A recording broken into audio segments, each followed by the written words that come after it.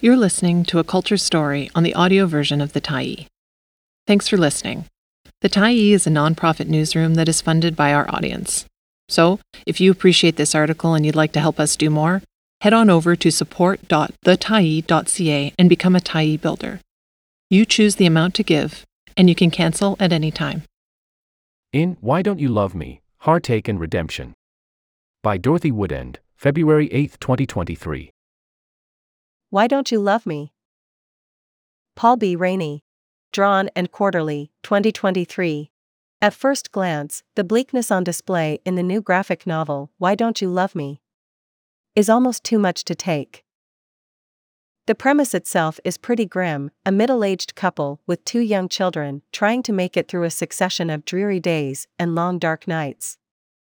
Things are not looking good for Claire and her partner Mark. In the grips of what looks to be a crippling depression, Claire can barely remember the names of her kids, and has little interest in doing anything other than watching crappy television shows, drinking wine and smoking. Meanwhile, Mark can't seem to recall how to do his job at a generic web management company. Luckily, his younger colleague is there to pick up the slack. As the pair stumble and fumble through their days, ordering takeaway pizza and Chinese food every night, they fail at even the most basic demands of life. It's easy to feel a mite frustrated. What is with these two? Why can't they just get it together? The joy of the story is figuring out exactly why they can't. British cartoonist Paul B. Rainey has fashioned a startling narrative that speaks strangely to recent pandemic experiences of isolation and parenting young children. The book is also infused with something far more profound, even revelatory. Without giving too much away, the mysteries of love, the unpredictability of the world, and the promise of redemption are all at play. Rainey himself is no stranger to slow personal starts and rumbling frustrations that can accumulate over the years. For over 12 years, he unsuccessfully submitted his work for consideration for the Observer Newspaper's Award for Emerging Cartoonists. He finally won in 2020. The long-hoped-for win spurred Rainey to leave his IT/administration job to work on his graphic novel Why Don't You Love Me?, which was published by Montreal's Drawn and Quarterly earlier this year. The Tyee posed a few questions to Rainey about his work, as well as the curious times that we're living through, all while gently skirting around the secret glory at the center of the story. To find it, you'll need to read the book. The interview has been lightly edited. The Tyee, the mystery at the center of the story, takes a while to reveal itself. I almost don't want to talk about it, as one wants readers to have their own individual experience with the story. Has this been something of a challenge, talking about the book, without talking about it too much? Paul B. Rainey. Yes, definitely. I have a pitch which is it's a sitcom about a dysfunctional family who, at the end of the day, still don't love each other, which is inadequate. When I was drawing the book, I didn't imagine I would be in a position where I would be having to answer the question, what's it about? Better than I had prepared for. There are echoes of the pandemic lockdowns, with a succession of days, one bleeding into another. Did the recent period impact how you chose to tell the story? I began working on Why Don't You Love Me? In 2015, way before the pandemic. I guess I had an innate understanding of what being trapped indoors most of the time is like. That's the life of a graphic novelist for you.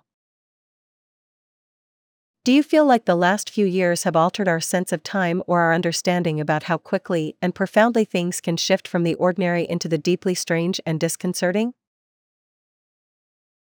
Most of the book was finished before the lockdowns we experienced, although the pandemic did help with the final run of pages, about 20 or so. My approach with Why Don't You Love Me? Was to take the concept, which I resist explaining in interviews, and run with it to its logical conclusions. The good thing about 2020 was it helped me to realize that my speculation was probably not that far off what might actually happen if these series of events were to happen.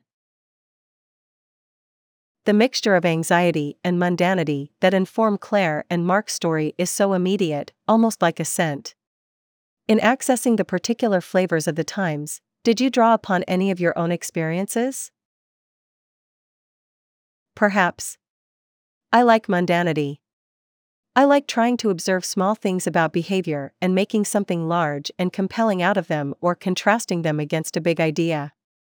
If I drew upon my own experiences for these elements, then it wasn't consciously. I think the house I drew that Claire and Mark live in together is claustrophobic and small and helped with setting the anxiety. That house is based on one I know. Like most homes in the UK, it doesn't take many people living in them before they start to feel a little mad. Can you talk about some of your influences, literary, cinematic, and visual? I read comics all of the time, so most comics, good and bad, have been an influence on my work. For Why Don't You Love Me? I was observably thinking about Peanuts by Charles M. Schulz.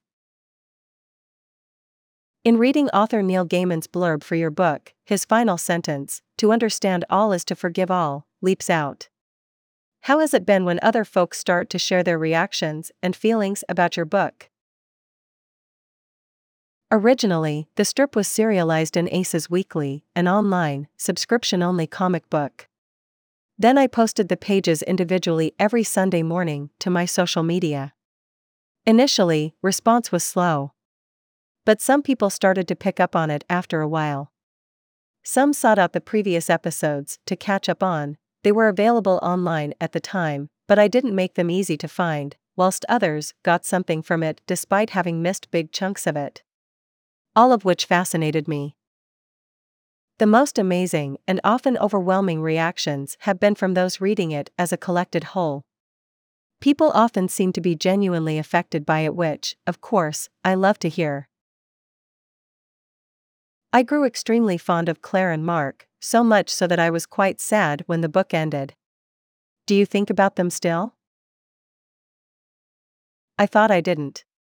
That the story was over, and so was my relationship with the characters. But I've been drawing lots of sketches of Claire and Mark to promote the book recently, and I realized that I miss them. I finished drawing Why Don't You Love Me? 2 years ago. I find when I sketch them now, that I give them a little extra zip. It's almost as if I want them to be happy. Thanks for stopping by the Tyee today.